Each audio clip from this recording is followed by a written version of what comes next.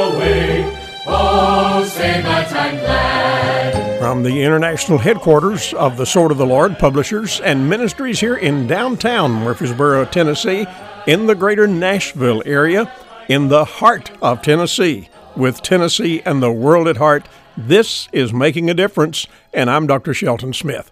Well, dear friends, it is Tuesday, and obviously we have just gotten Christmas behind us, and New Year's is coming in a few days, and we're just about to get this old year done with and a brand new year underway.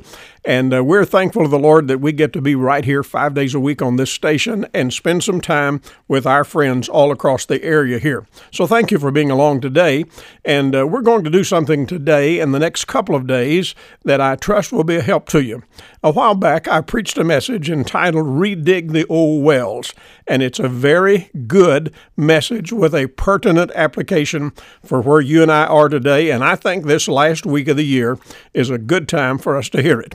So today we're going to hear part one of my message entitled Redig the Old Wells.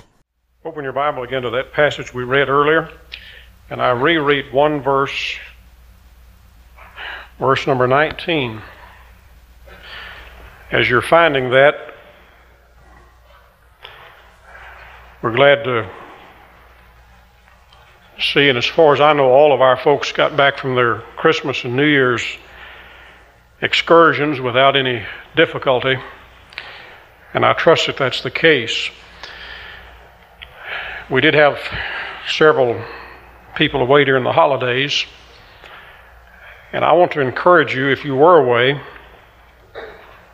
to get a copy of the message that I preached last Sunday night, actually New Year's Day, the evening message. And I want to encourage you to do it. In fact, even if you heard the message, you probably ought to get a copy and listen to it again, because I know I said enough, you probably didn't get it all. But the reason that I encourage you to do that, and I usually don't promote my own tapes, but I do want to in this case, because there are lots of folks, this world and wide, who are taking directions, trying to convince us all that their shortcuts are just as good as the regular way, and who laughingly go on about their business, and many times down the road, they say, "Why didn't you tell me?" And I tried to give you in that message last Sunday night 21 principles that have been lifestyle principles for me, things that I latched onto a number of years ago, and I've just tried to live by those things, and I found out they work. And most of the stuff that you hear today don't work. A lot of it just takes you down a pretty little road to nowhere. And so you may want to get the tape. I just simply call Take Me Topside. Take Me Topside. A little bit of a nautical term. So I'll say that in the beginning. And reading verse 19 of Genesis 26 once again. And Isaac's servants digged in the valley and found there a well of springing water. This chapter is a chapter in the life story of Isaac. Isaac is the now famous son of an even more famous father. He's the miracle child of Abraham and Sarah. His very name means laughter. It's interesting that he would get that name, seeing his mother laughed when she found out that she was going to have a child. But God made good on his promise and gave them a child long after the years when they would ordinarily have had a child. And I can imagine that maybe some of the neighbors may have laughed a little bit when Abraham and Sarah made the announcement. And so it is, I suppose, not to our surprise that when he's actually born, they would name him Isaac, meaning, well, here's the laughter, Here's the one you laughed about. He's here. Now this is the same Isaac who as a boy would go with his daddy up Mount Moriah, and up on that mountain, Isaac is the one would say, he'd say, here's the wood and here's the fire, but where's the lamb? This Isaac. And this is the Isaac that later his father would say, we got to get that boy a wife. And he would send a servant to get a bride for Isaac, thus beginning one of the most beautiful romances and one of the most beautiful love stories that you'll ever read anywhere, the love story between Isaac and Rebekah. And when we come to chapter 26 in the accounting and in the life of Isaac, there's a famine in the land. It's not the first time they've had famine. They had one some years before in the heyday of his father Abraham. And when that famine came, Abraham went down to Egypt in order to survive. Isaac thought, well, I'll just do what Daddy did. I'll go down to Egypt. Now let me say, it's important, and you'll notice in the story of Isaac several times where that he either did or attempted to do exactly what Abraham had done before him. It's the reason why that I say to you, and I've said before and I say again today, as you're making your way along the winding path, trying to get to the top of the mountain, don't run your life right up close to the edge. You may not go off the edge. You may do fine. You may go off the edge, but even if you do not, 30 years down the road, the next generation will not run the path the same place that you ran it. They'll run it just a little bit looser, in all likelihood, than where you're running it.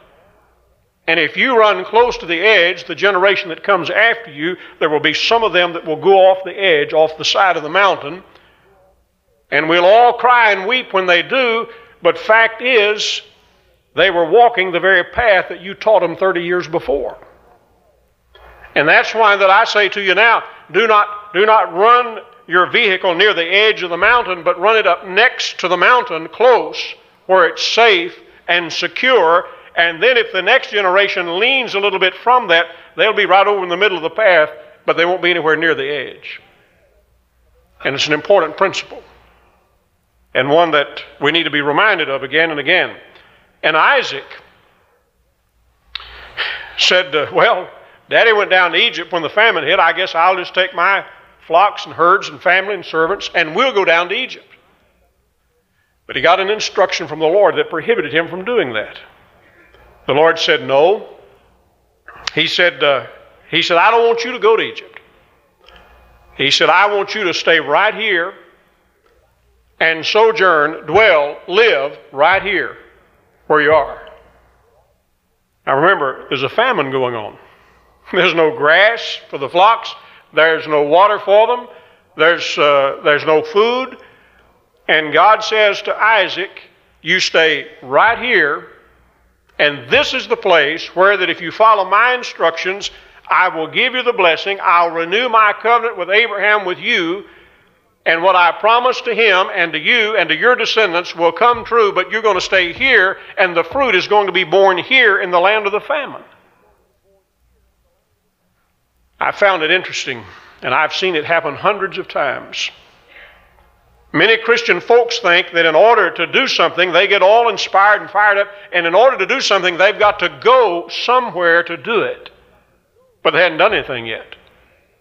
And the folks who haven't done anything, who go somewhere to do something, never do, as a general rule, in most cases, will not, once they get wherever it is they thought they were going, they will not do. And so if you intend to go and do, it's better to do before you go. Else, if you're not doing now before you will go and simply go to more unfruitfulness. And God simply is saying to Isaac, you stay put.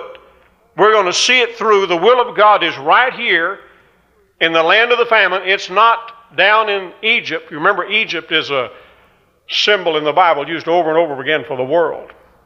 So easy to run to the world for help.